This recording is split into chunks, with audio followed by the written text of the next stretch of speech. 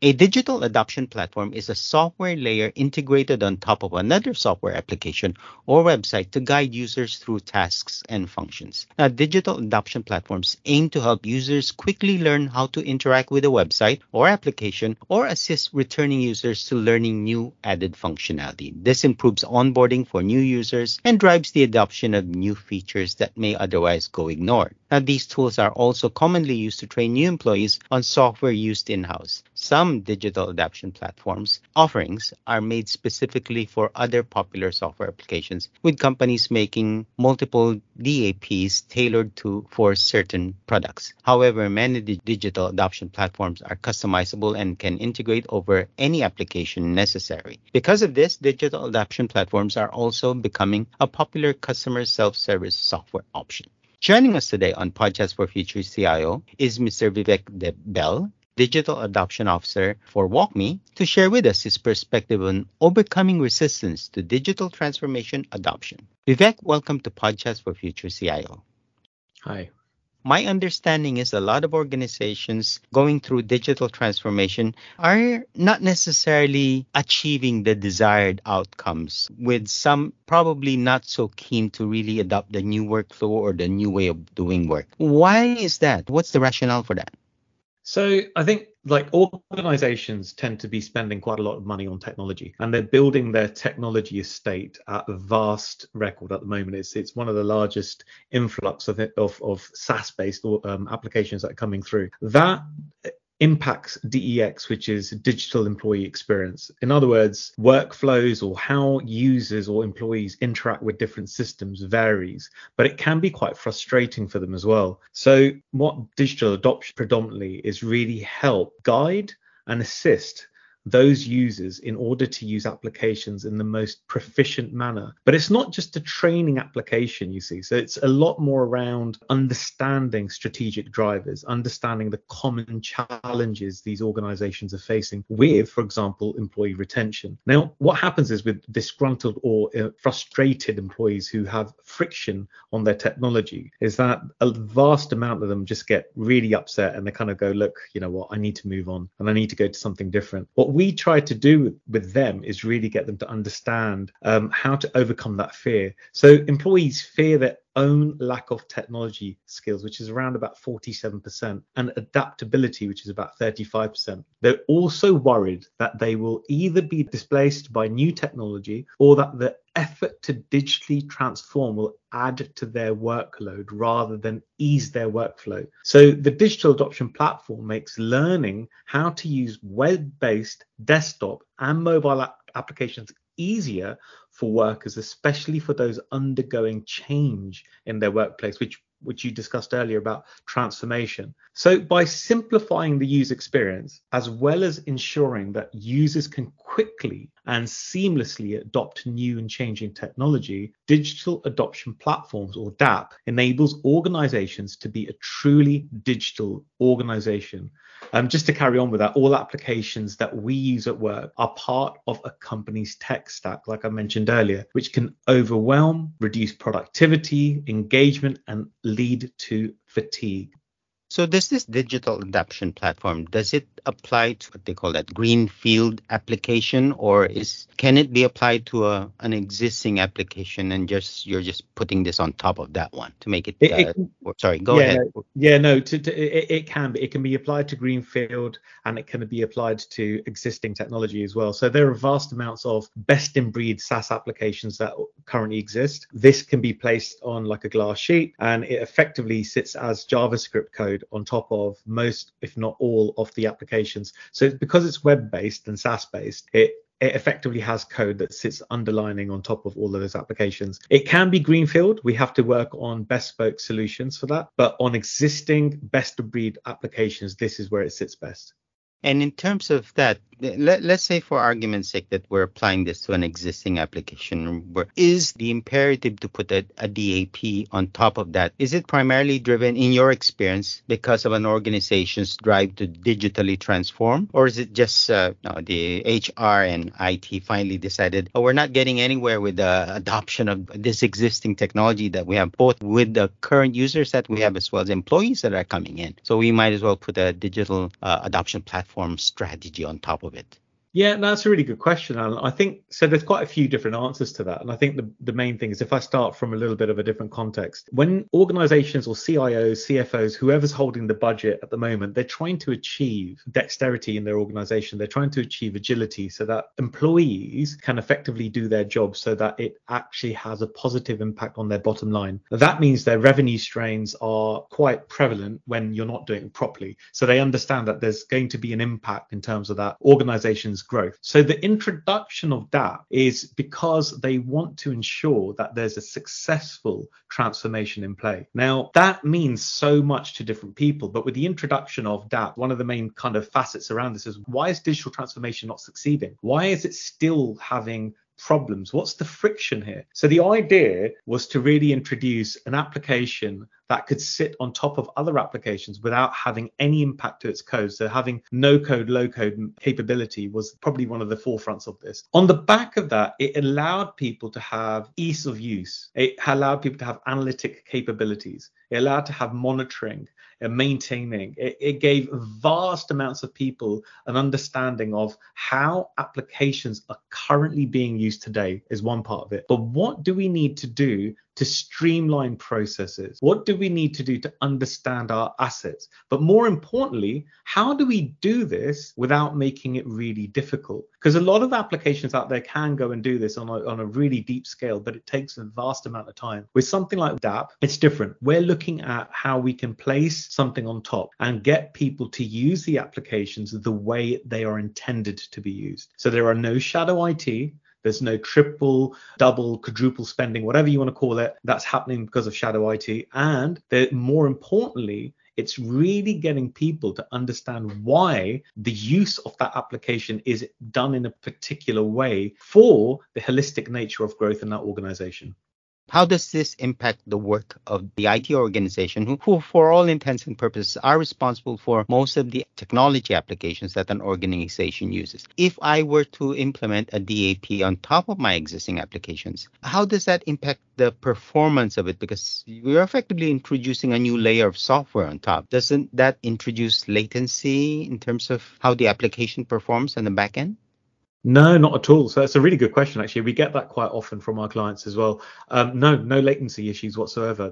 This is a seamless application that sits on top, doesn't have an impact on your application usage. In fact, it improves it. If we think about the insights piece, which is where your data is being stored, we can actually articulate how the data gets stored within a cloud-based platform like AWS, Azure, or GCP, or whatever you're using. And from a CIO perspective, there literally is no latency. This is a glass sheet. The glass sheet effectively is an add-on on your browser. It sits there and it uses IDP, it uses IAM, it uses single sign-on, it uses vast amounts of different tools in order for the application to understand who the user is and what they're doing and how they're using the applications. But it also goes into it has complied networks associated with HIPAA, GDPR, or whatever the data kind of policies are around the world. So from my perspective, a CIO, this is a bit of ammunition for them. This is actually fundamentally useful for them to ensure they're succeeding, but more importantly, having insight into how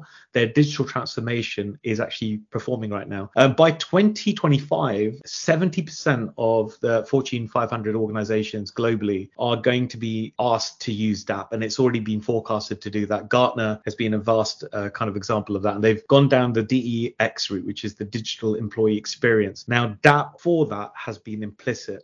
And large amounts of analysts are turning around saying, you know what, a CIO, this has to be part of your strategy, because at some stage, you're going to be needing to do this to mitigate risk, to be compliant, and be able to actually help the organization succeed in its transformation because of the vast amount of spends that take place currently.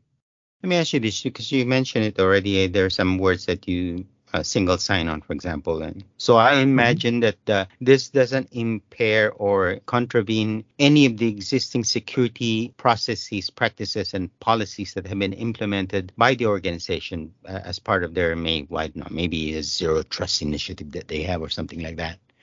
Not at all. So you're absolutely spot on. This doesn't have any impact in that. In fact, we adhere to all the security protocols and all the standards and frameworks that have been placed in any organization. We work with large financial institutes globally. We also work with some of the largest public sector clients that I won't go into today. But because of that, we have to adhere to a lot of security, a lot of frameworks, a lot of governance, and our platform's open in order for them to be able to succeed. So DAP, again, just to give that kind of image to you, it's like a glass sheet sitting on top. It transpires across to what already exists today and enables users to enhance the way they're using their applications. This doesn't lead on to security concerns. This doesn't have any latency issues. This is literally there for people to get the most prevalent and exciting experience they can imagine on applications they use day in, day out. Identify some of the most common challenges in terms of matching expectations with the realities when it comes to planning for the deployment of the digital adoption platform and executing that plan. Yeah, so there are quite a few problems, and the common problems would be alignment. So one of the things that my team does in particular is we do something called a kind of a business strategy and alignment session. And the common issues that we face are trying to align to the strategic drivers and initiatives, but then identifying the common challenges that folks face, why they're not able to achieve those different initiatives. And quite often it could be related to onboarding. So you might have applications that take a vast amount of processes to onboard onto, and that is quite convoluted, and that then causes fatigue and friction. So the common issues there are, okay, I might be using, for example, something like Workday, and it's been customized for the UI of my organization. And that organization hasn't taken into consideration the use of Workday's functionality and how it can actually be utilized, but have decided to do something a little bit different off SKU because it has to have all of the other legacy systems and their approvals that have to be integrated into Workday, for example. Now, that for them is the ideal solution. So the CIO or the teams that are running that might be thinking this is the only way to do this. Now, when it comes down to actually doing it and actually implementing it and people then going to use it, they're starting to realize that why are people not using this? What's going on? Why are we having these issues constantly happen? What is the use here? Why are they still going back and filling out a spreadsheet and emailing across to HR or getting a request in a different way? It's because they weren't informed of how to fully onboard, or they were, but didn't watch the video that was given. Training today is not what it used to be. And it's very different with SaaS applications because the agility and the constant changes in these applications. So what the DAP solution does is it effectively looks at all the processes and the common issues that organizations are constantly facing. Like I said, onboarding. Like I said, it could be understanding a procurement route within the supply chain methodology. It might be, oh, how do I put in my travel expenses? How do I actually access leave? How do I actually go through and book time off in a proficient manner and do everything else?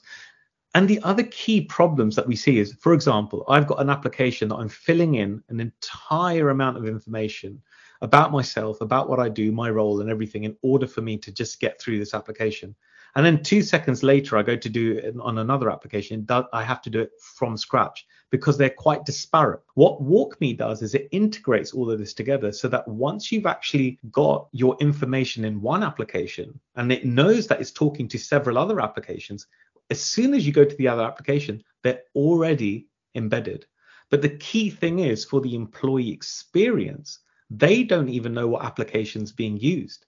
They just have a front end that they click onto, and all they need to type into a search box is, I want to do my expenses. And it'll take them to do it straight away. And it'll fill up most of the fields with their current personal details so that it's very, very easy for them to use. And where the gaps are, there's a guidance aspect to it that allows them to see what they need to do. And you can turn around from people doing things in call it 10 minutes and get frustrated, 30 seconds. That's a prime example. Now, beyond the alignment session that you mentioned as part of the process for onboarding a digital adoption platform, can you name any other best practices for ensuring that a successful adoption of the DAP? Yeah, no, completely. So there are things like building out a COE. So effectively, part of the strategy is to go in and build a governance and framework. So building out a center of excellence, having the right sponsorship in the organization is key. It's no point introducing DAP and there's no sponsorship or there's no top-down leadership to actually ensure this happens. What we've seen where it hasn't worked is where an individual in the organization finds out about DAP and they think, wow, this is amazing. I want to use this.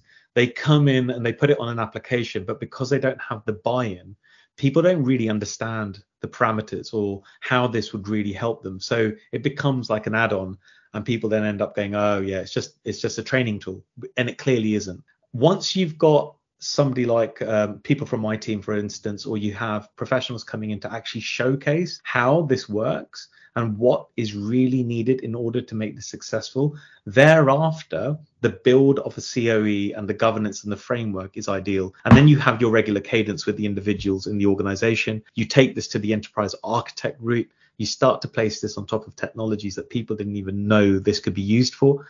And then you start using the piece on the insights and discovery piece to really help with understanding your assets, the utilization of those assets. And once people really get to understand why this is useful, they then become an advocate for it, and it starts to cascade through the organization, and adoption then becomes part of their DNA. It's a little bit like data and analytics about 20 years ago. A lot of folks were like, oh yeah, it's just data. I don't really need to worry about that too much. We'll deal with it. We've got an organization to run. Let's just do it.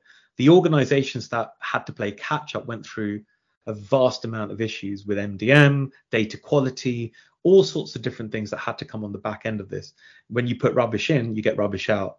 And now with DAP, this is also the next generation. This is now what data was like 20 years ago. Folks are going, hey, this is cool. I like this, but I don't truly understand what I need to do this for my organization. But the minute they do, and that light bulb moment switches on for them, they turn around and they say, I wish I'd done this earlier.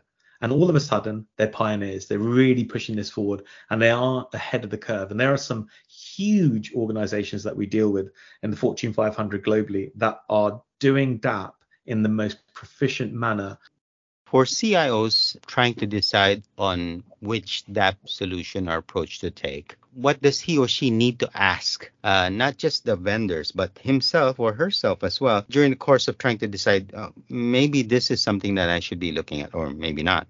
Yeah, no, that's a really good question, Alan. I think so. There's quite a lot of things they need to ask. Number one is their assets, are they being utilized? And if they don't know that, why don't they know that? Your biggest asset in an organization are your people. Are your people happy? What's your NPS score? What's your CSAT? How are people actually engaging? Are they able to fulfill their roles without being frustrated?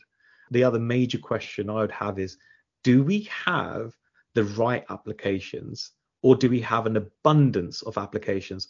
On average, you've got people spending quite a few million a year on applications, and there's a vast amount in there that don't actually get touched, but they've been spending on licensing, and they really don't understand why. And then you have a lot of other folks going to spend money because they've got their own budgets on other applications. That adds to that tech estate. So one question is, do I consolidate, simplify, make access a lot easier? Number two, how do I onboard those individuals? Are they going through a frustrating stage of being onboarded onto applications?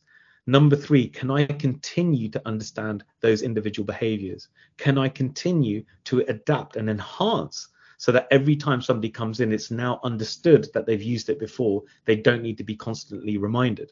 And then the final point I would probably say here is adoption is the use of an application, but using it properly according to your company's processes, according to the organization. Do you have that logical match already? Am I able to look at this from a business architectural lens and align it to my technology landscape? Vivek, thank you for joining us on PodChats for FutureCIO. Thank you very much, Alan. It's been a pleasure. That was Vivek Bell, Digital Adoption Officer from WalkMe, on the topic of overcoming resistance to digital transformation adoption. You are listening to PodChats for FutureCIO. As always, if you have a topic you'd like us to cover on this channel, simply email us at editors@society.com. We'd also like to invite you to sign up for a free weekly newsletter so you won't miss an episode of PodChats for FutureCIO. In the meantime, stay safe, have a great day, and see you on the next episode of PodChats for FutureCIO. Bye for now.